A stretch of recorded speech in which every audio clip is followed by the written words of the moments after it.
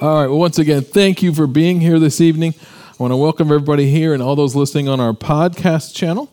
Now, a quick recap from last week from Pastor Craig's teaching on Exodus 31, where we learned about God's emphasis, his details on worship and the service. They're spelled out. Nothing's left to chance, right?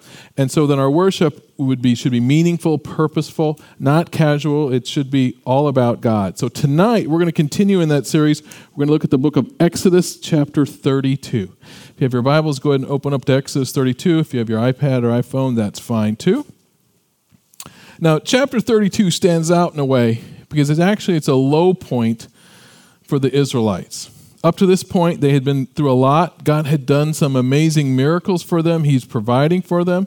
He was now providing them the law. They were learning about the sacrifices, the tabernacle, and he was really molding them into being his people.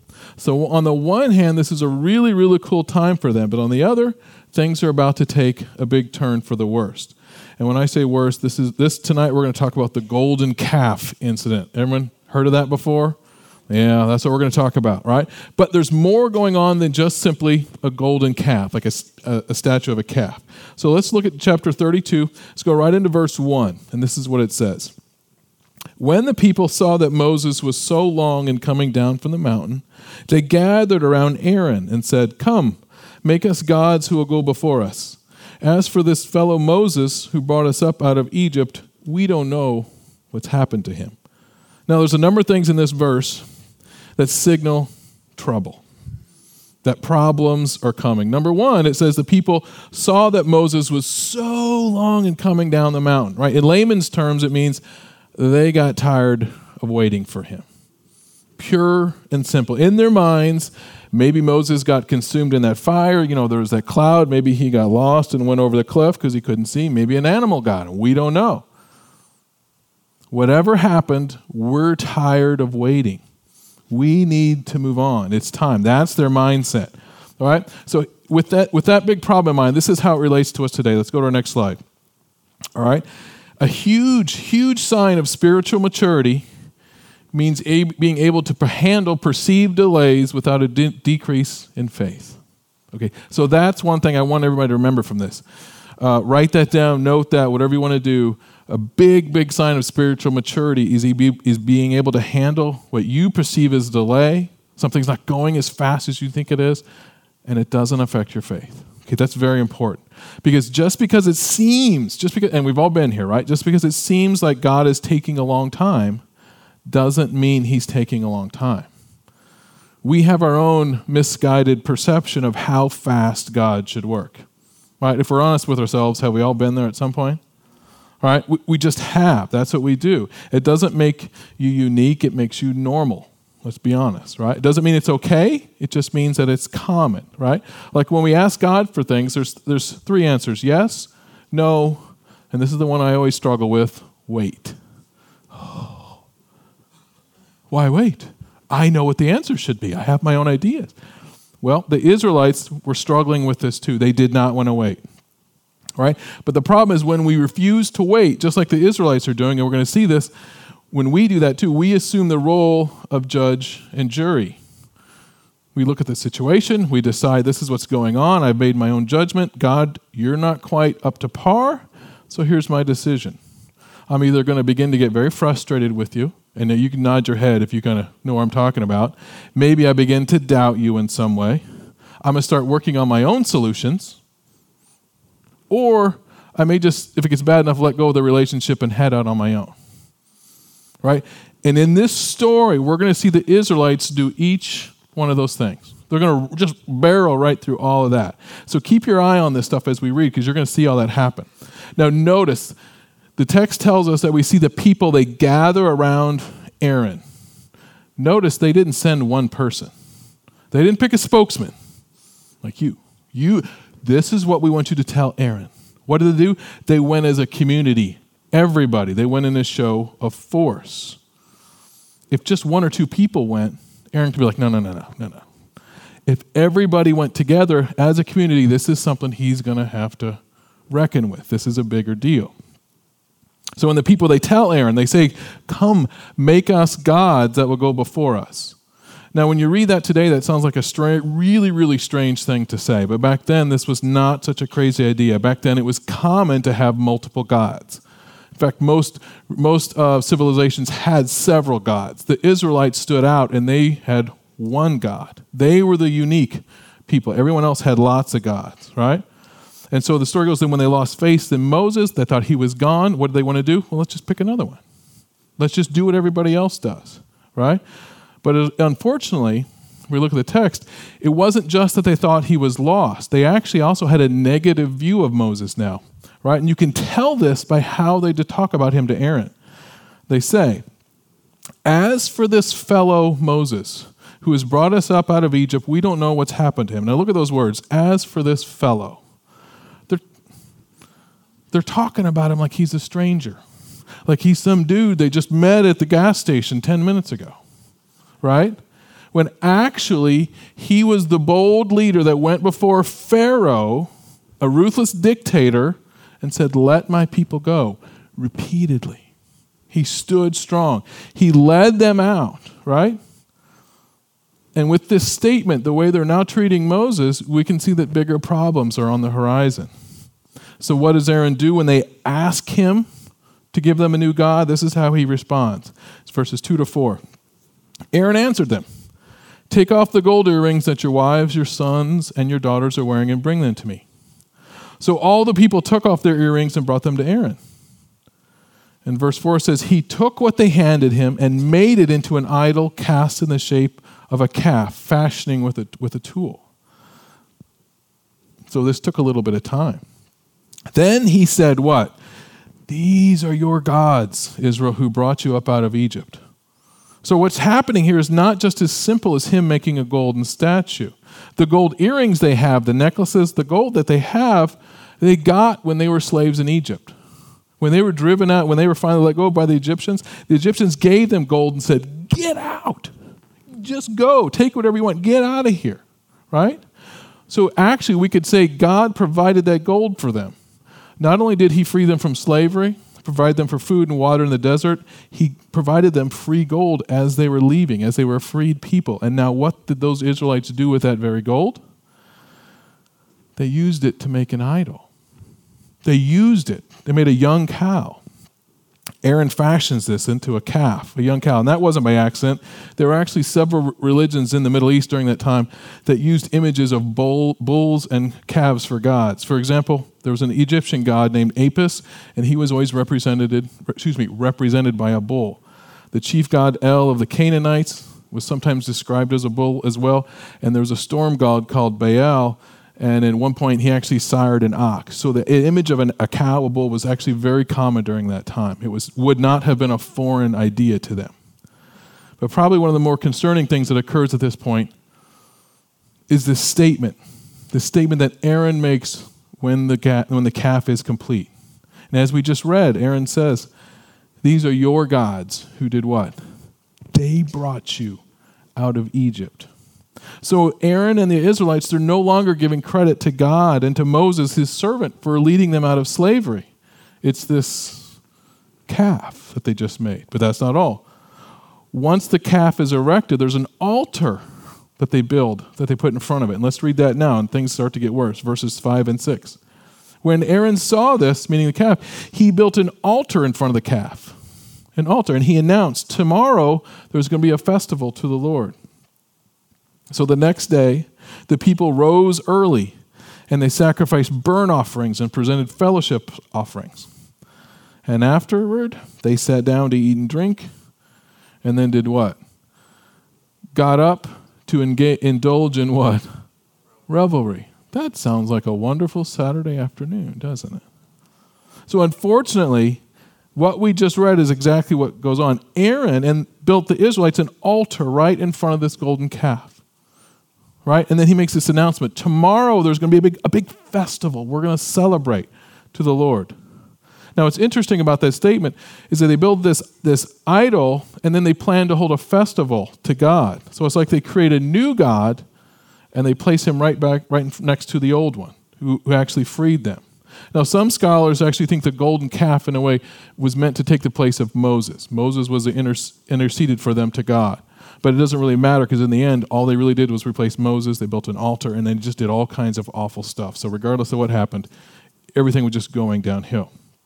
So the next day, they get up early and they have this festival and they offer burnt offerings, right, and fellowship offerings in front of this golden calf. And then it says they sat down, they eat, they would have feasted, and then they indulge in a little bit of revelry. Now again, it sounds exactly like it is. They feasted and they partied hard. They did all kinds of abhorrent, immoral things, and you can kind of imagine what that would have entailed. But there doesn't seem to be a moment where they stopped, where they paused. They said, you know what, maybe we got this wrong. Maybe we should slow down a little bit. That never happened. Never happened. They just went headlong in this direction. And so Moses is still on the mountain. He has no idea what's going on. But God is about to fill him in. So let's look at this, verses 7 through 10. Then the Lord said to Moses, go down, because your people, look at the words, your people whom you brought up out of Egypt have become corrupt. They have become quick to turn away from what I commanded them and have made themselves an idol cast in the shape of a calf. They bow down to it. They sacrifice to it. And they have said, these are your gods, Israel, who brought you up out of Egypt. God says, I've seen these people. The Lord said to Moses, they were a stiff-necked people. This is where it gets serious in verse 10. Now leave me alone, so that my anger may burn against them and that I may destroy them. Then I will make you into a great nation. So obviously we can tell God's anger is burning bright with a capital B, right? Big time. And I highlighted the words God was using up there because there's very specific words he uses. God, first he says they were corrupt. That's a specific word. Corruption means that people have become dishonest with the intent of receiving something they didn't earn. Right? The whole reason is to corrupt is to get something you want, and you're not going to pay for it. Right? You stole, you lied, you twisted the truth, you acted deceitfully, and then you got something to show for it. The point God is making is he is the one who gave them their freedom. He is the one who provided for them in the desert. He was their God. He gave them his love. Now he's giving them the law.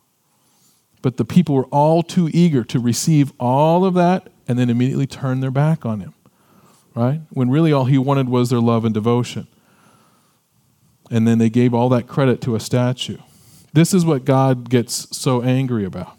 And how angry does he get? He gets so angry, he asks Moses to leave so that he can really let his fury go. And in the process of God wiping out the Israelites, God says, listen, I'm going to start over and I'm going to make you, Moses, you into a great nation. Now, Moses is innocent of all of this, right? He had nothing to do with it. His hands are clean, right? He was blameless. But let's be honest, God makes him a very, very unique offer, doesn't he? Moses doesn't actually have to do anything to be made into a great nation now. What did God say? Just turn your back. Just walk away. That's a tempting offer. How do you think most people would respond? Ooh, great nation. My own people. Maybe I'll just give him a few minutes. Come back. Really, that would be incredibly tempting. So how does we think Moses responds? This is what he says. It's verses 11 and 12. But Moses, he sought the favor of the Lord, his God. He said, Lord, why should your anger burn against your people, whom you brought out of Egypt with great power and the mighty hand? Why should the Egyptians say it's with an evil intent that he brought them out to kill them in the mountains and wipe them off the face of the earth? Turn from your fierce anger, relent, and do not bring disaster on your people. So this response from Moses is amazing. In God offering to wipe out the Israelites to essentially make a real great nation from him, God's actually putting their fate in Moses' hands. Remember, just turn your back. Just turn your back. But Moses doesn't want to do that. He gives the people right back to God. He said, these are your people. You brought them out of Egypt. You told me what to do. I just kind of led the way, but you did everything. You did that work. He gives them right back to God. He says, you brought them out of Egypt. If you wipe them out now, the Egyptians are going to see what's happened, and it's going to hurt your name. Your name is not going to be glorified. This is not going to make you look good. He says, turn your anger away. Don't do this to your people. Then Moses, the story continues, Moses reminds God about the promise that he made to Abraham and the descendants. They're going to be as numerous as the sky. And then God relents.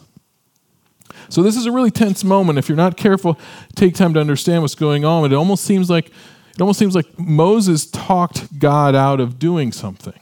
But in reality, that's not exactly what happened. What God was doing was actually a lot like what he did with Abraham and his son Isaac. Remember, he told him to go to the mountain and sacrifice your son to me. What he was doing was testing him. Are you going to hold back? Are you willing to give me everything? God was never going to let Abraham do that. What did he do with Moses? I'm going to wipe these people out. All you need to do, just walk away. You have everything to gain from this. You're going to be awesome. People are going to know. Moses said, no. These are your people. I want none of that. So he was testing him to see if he was truly their leader, if he was really in this for himself or if he was in this for God.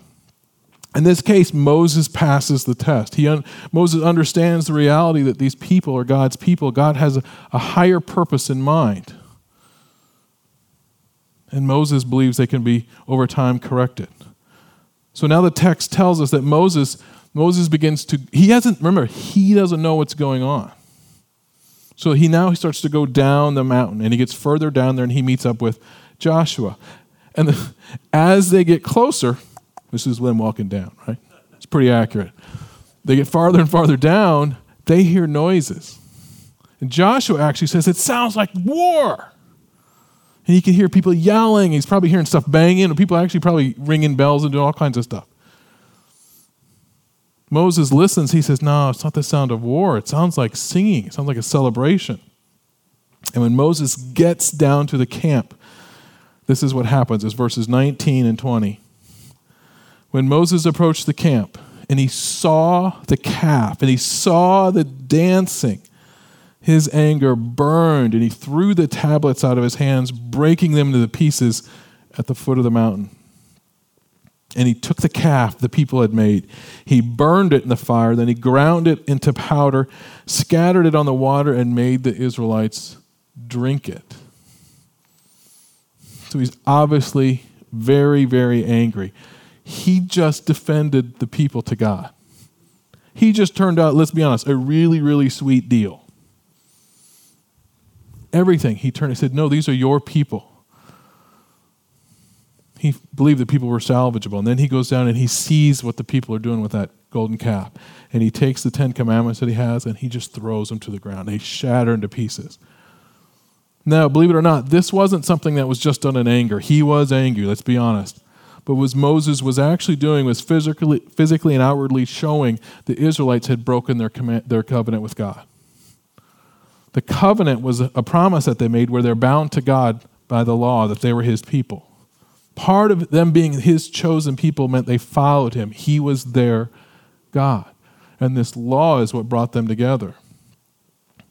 The law that he holds in his hands now. So when they built this golden calf and they sacrificed to it and they danced and did all this kind of revelry, what did? They turned their back on God. The law was worthless. They were just paperweights. That's why he throws them down, to physically show what's it good for. It's nothing. It's worthless. The Israelites no longer wanted God. So he was showing the Israelites their contempt for the law. They were done. They broke the covenant. He then takes the calf, burns it, grounds it to dusk, mixes it with water, and he makes them all drink it. This is not an infraction that they can go, whoops, went a little too far with that one. He's not going to let them say, well, we'll do better next time. He makes them ingest it, internalize it. They own every ounce of this, body and soul. Now the other reason, this is cool, I think. The other reason Moses took this golden calf and he burns it and grounds it to dust is to show that it's a man-made idol. There was no God behind it. There was no power to stop him, a man, from smashing this thing. There was no God behind it with the power to stop him from grinding it into dust. And there was no God to stop him from behind it to prevent him from making the people drink it. Then he turns to his brother, Aaron. He lets him have it. He says, Aaron, how did this happen? Why did you let this happen? How could this happen? And he was right to ask that. Aaron was the high priest. He was supposed to lead the people. That's kind of in the title, right? Job description. He wasn't supposed to be led by them. This was not a democracy. His role was to teach the people, to show them God's ways, his teachings. And he failed miserably.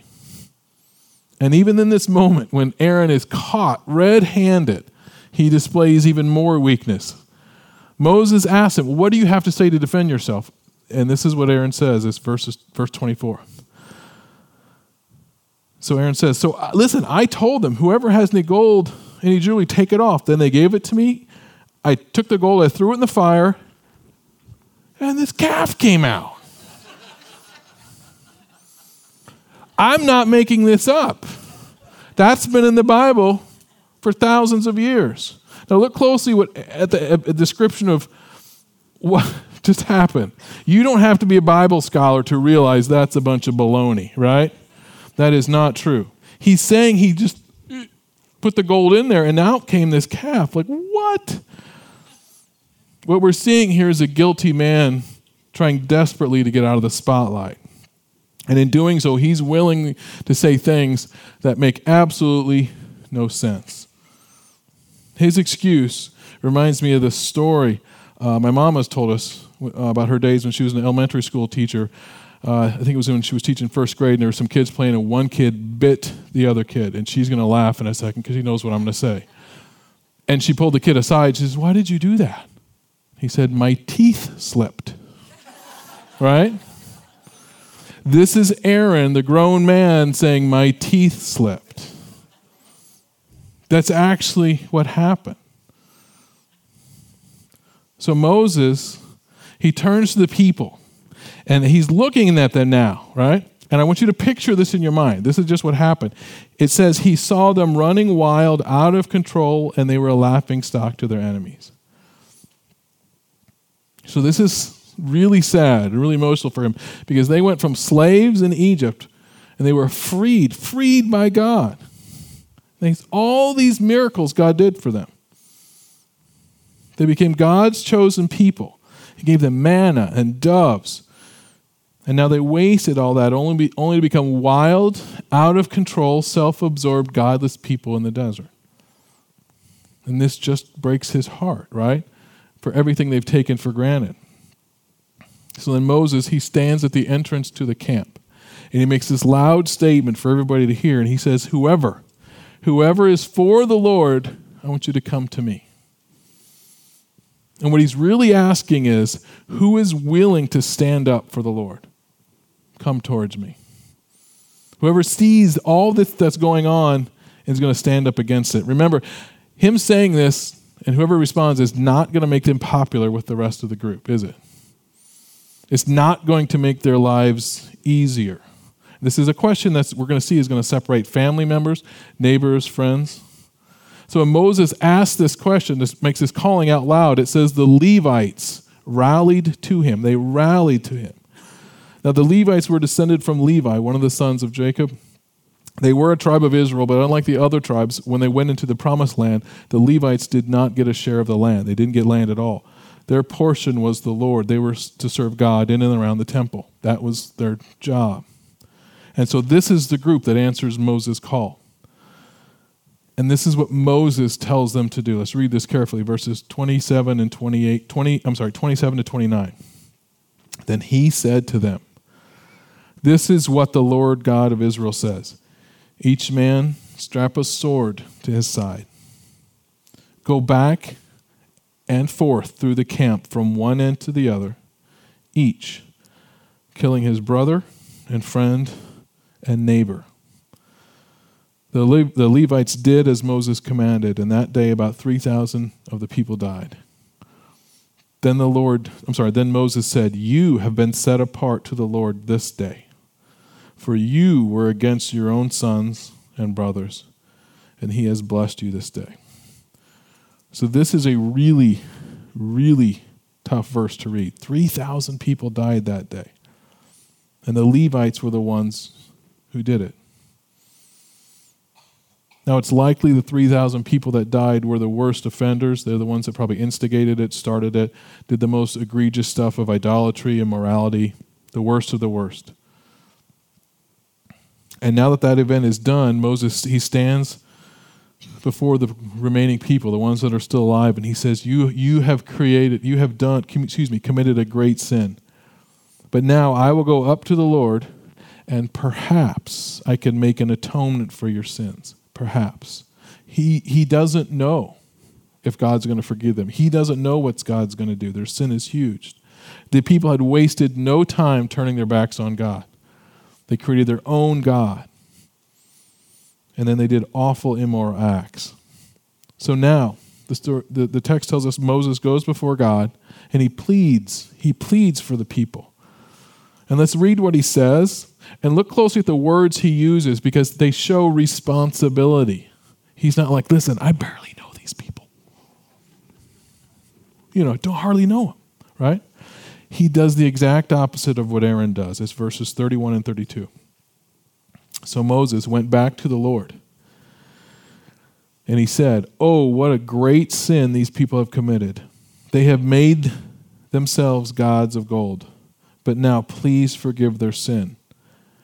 But if not, then blot me out of the book you've written." First off, he admits openly, without a hint of minimizing what they did.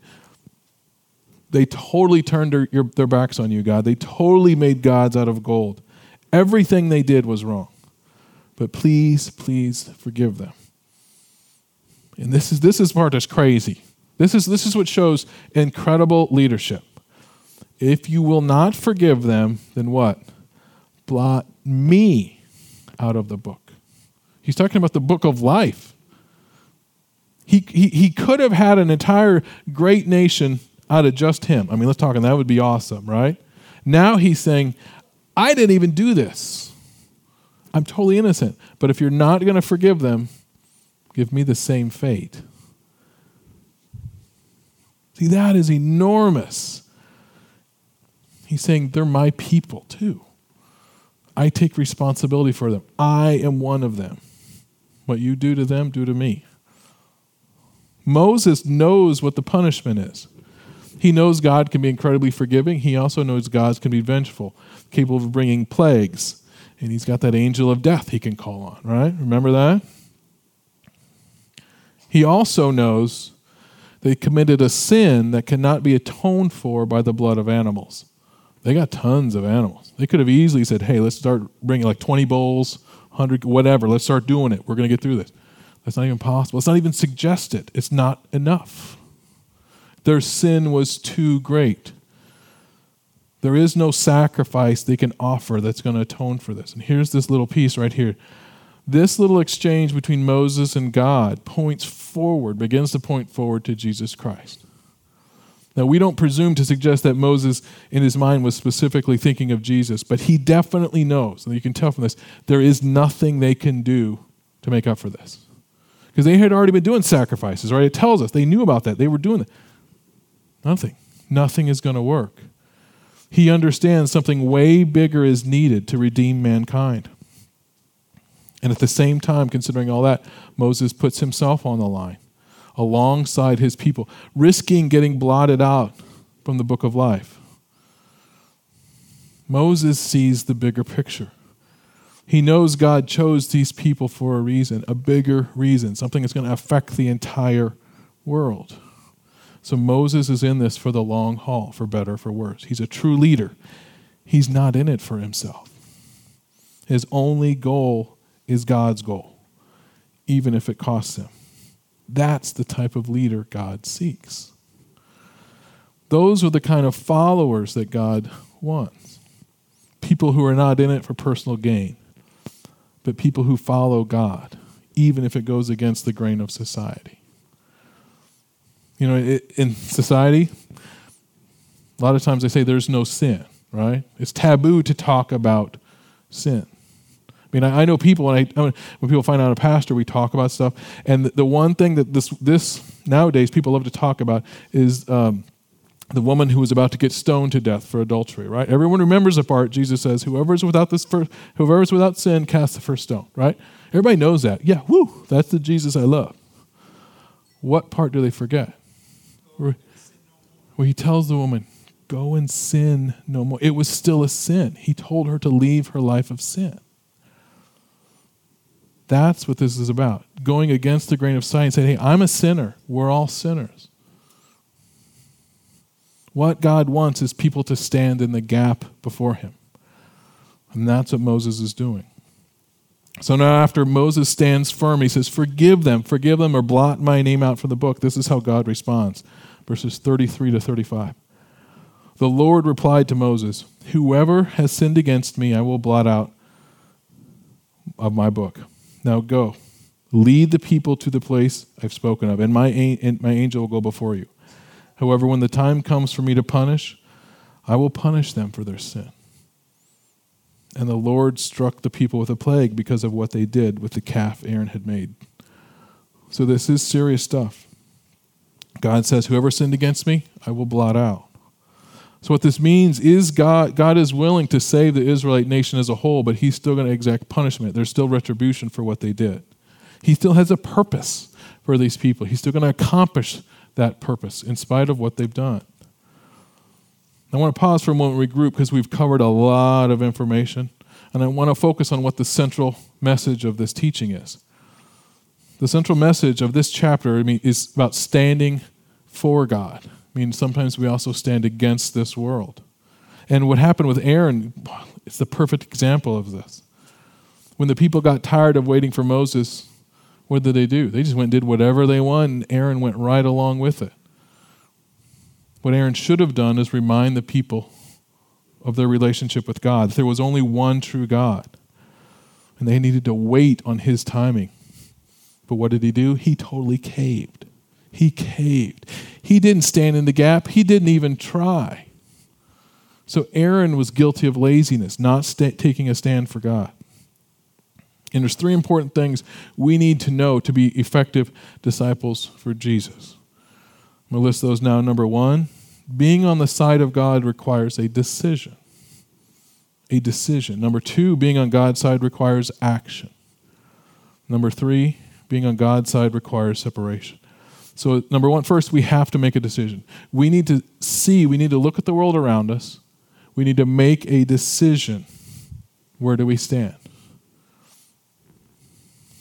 With humanity, with society, or do we stand with God? And then we make that decision, it stands. We don't go back and forth. We don't make a decision in private and then do something different in public. So the next thing on being on God's side, it requires an action. Once we make that decision, we need to change the direction of our lives. We need to be different. We need to look different.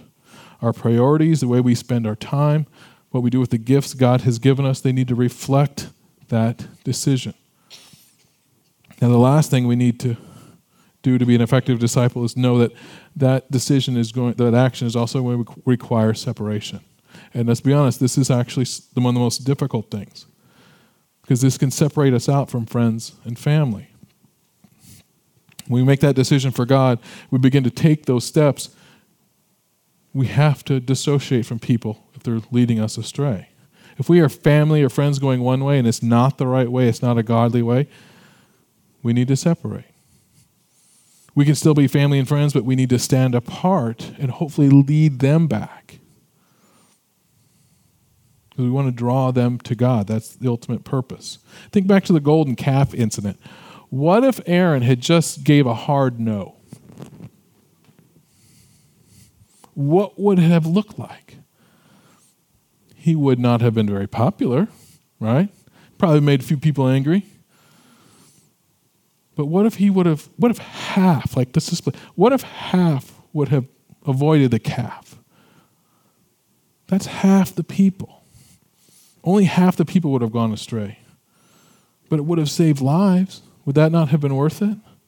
You see, that's the point. That's why God's doing all this. That's why all this stories relate to us today and even what's happening today.